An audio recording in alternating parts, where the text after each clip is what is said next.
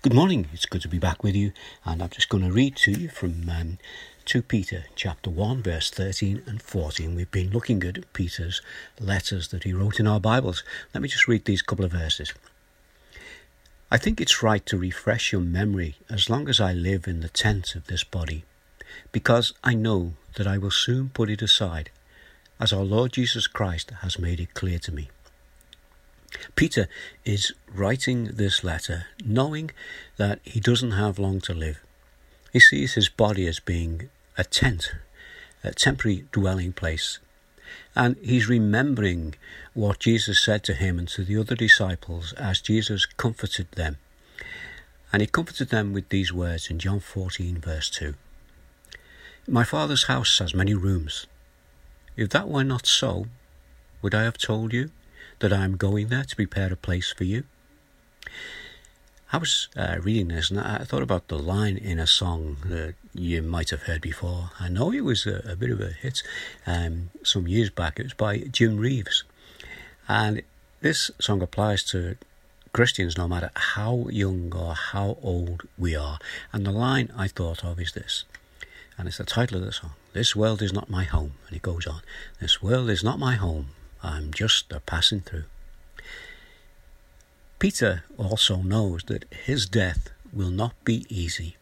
Listen to what Jesus said as he spoke personally to him. This is again in John chapter 21, and it's after Jesus had asked Peter to feed his lambs and feed his sheep. And this is what it says in verse 18 and 19. Jesus speaking personally to Peter. Very truly, I tell you, when you were young, you dressed yourself and went where you wanted. But when you are old, you will stretch out your hands, and someone else will dress you and lead you where you do not want to go. Jesus said this to indicate the kind of death by which Peter would glorify God. It doesn't say so in our Bibles, but tradition tells us that Peter's death was by crucifixion.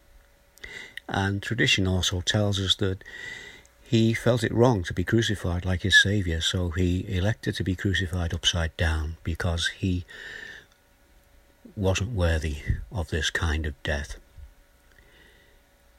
But back to Peter's letter, as we see him staying faithful to his promise, the promise he made to look after those who would put their faith and trust in Jesus. So back to today's text, and we read 2 Peter 1 verse 15. This is what Peter says. And I will make every effort to see that after my departure, you will always be able to remember these things.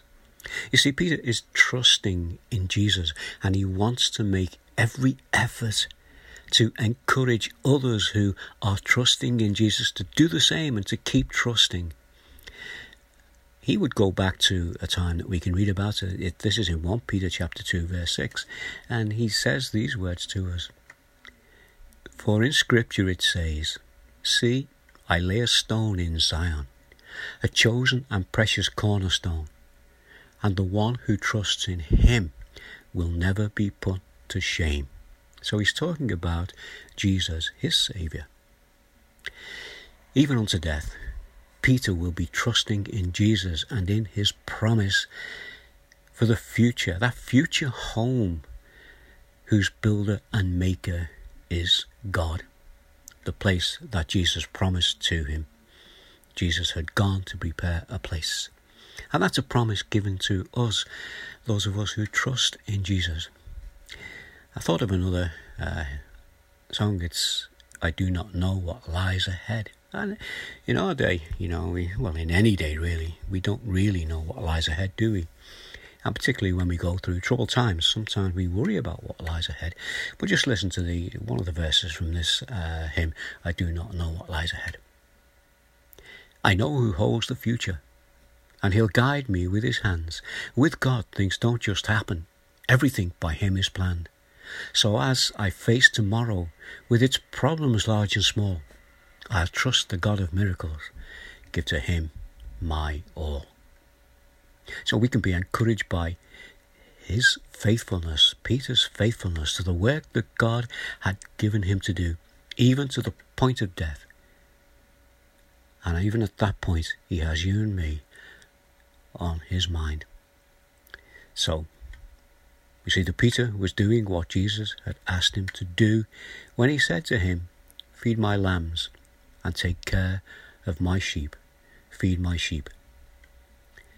Peter, look after my flock. And Peter, he's still looking after the flock today. And he's doing it by sharing these words with us this morning. Tomorrow, we're going to hear just a little bit more about Peter as he reminds us of the validity of his credentials for saying the things that he is saying. Let's just pray this morning. Our Father, we thank you again for these words that we've heard from Peter. We thank you again for the encouragement he has been to us down and through these days and still is now today. And we thank you for his faith. And our Father, we pray that we might be encouraged to stay faithful, to stay true to the promise that you have given us, that home you told Peter was prepared for him is prepared for all who put their trust and belief in you. This world is not my home. I'm just a passing through. My treasures are laid up somewhere beyond the blue. And our Father, just bless our prayers now this morning as we bring them to you in the name of Jesus. Amen. So, one more verse to finish with. This is from Proverbs chapter 3. It's actually 2 verses. It's verse 5 and 6. And this again is an encouragement to us. Let's take these words away with us as we finish this morning. It says, "Trust in the Lord with all your heart, and lean not on your own understanding. In all your ways submit to him, and he will make your paths straight." So may God bless us this morning with those words, and may he continue to bless you as the day goes on. So it's been great speaking to you, and I'll speak again tomorrow. In the meantime, bye now. Stay safe. God bless.